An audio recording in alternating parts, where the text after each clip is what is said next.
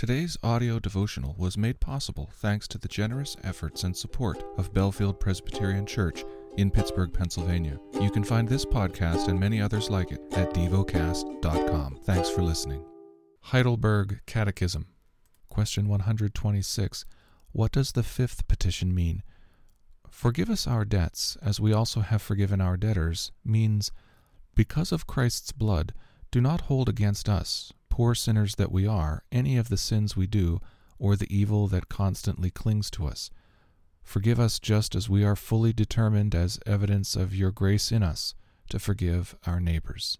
The lesson is from the book of Jude, chapter 1.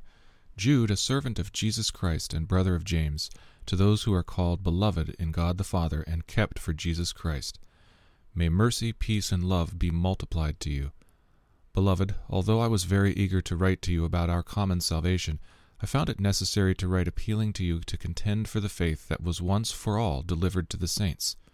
For certain people have crept in unnoticed, who long ago were designated for this condemnation, ungodly people, who pervert the grace of our God into sensuality and deny our only Master and Lord, Jesus Christ. Now I want to remind you, although you once fully knew it, that Jesus, who saved a people out of the land of Egypt, afterward destroyed those who did not believe. And the angels who did not stay within their own position of authority, but left their proper dwelling, he has kept in eternal chains under gloomy darkness until the judgment of the great day, just as Sodom and Gomorrah and the surrounding cities, which likewise indulged in sexual immorality and pursued unnatural desire, serve as an example by undergoing a punishment of eternal fire. Yet in like manner these people also, relying on their dreams, defile the flesh, reject authority, and blaspheme the glorious ones. But when the archangel Michael, contending with the devil, was disputing about the body of Moses, he did not presume to pronounce a blasphemous judgment, but said, "The Lord rebuke you." But these people blaspheme all that they do not understand, and they are destroyed by all that they, like unreasoning animals, understand instinctively. Woe to them! For they walked in the way of Cain and abandoned themselves for the sake of gain to Balaam's error and perished in Korah's rebellion.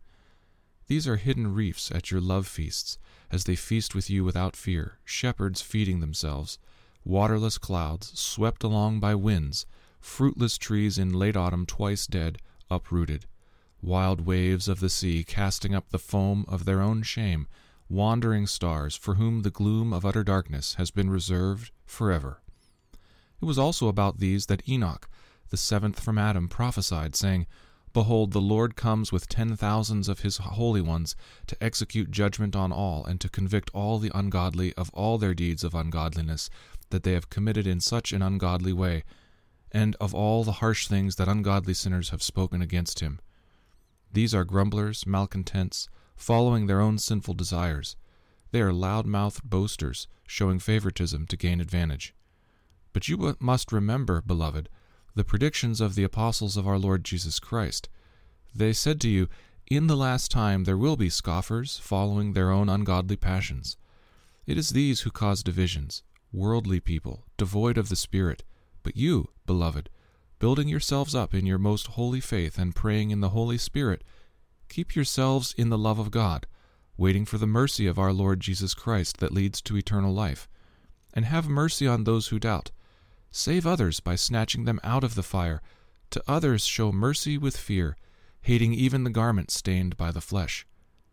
Now, to him who is able to keep you from stumbling, and to present you blameless before the presence of his glory with great joy, to the only God, our Savior, through Jesus Christ our Lord, be glory, majesty, dominion, and authority before all time, and now, and forever. Amen. Meditate and dwell on what you're paying attention to in God's Word. How has it connected with your heart or mind?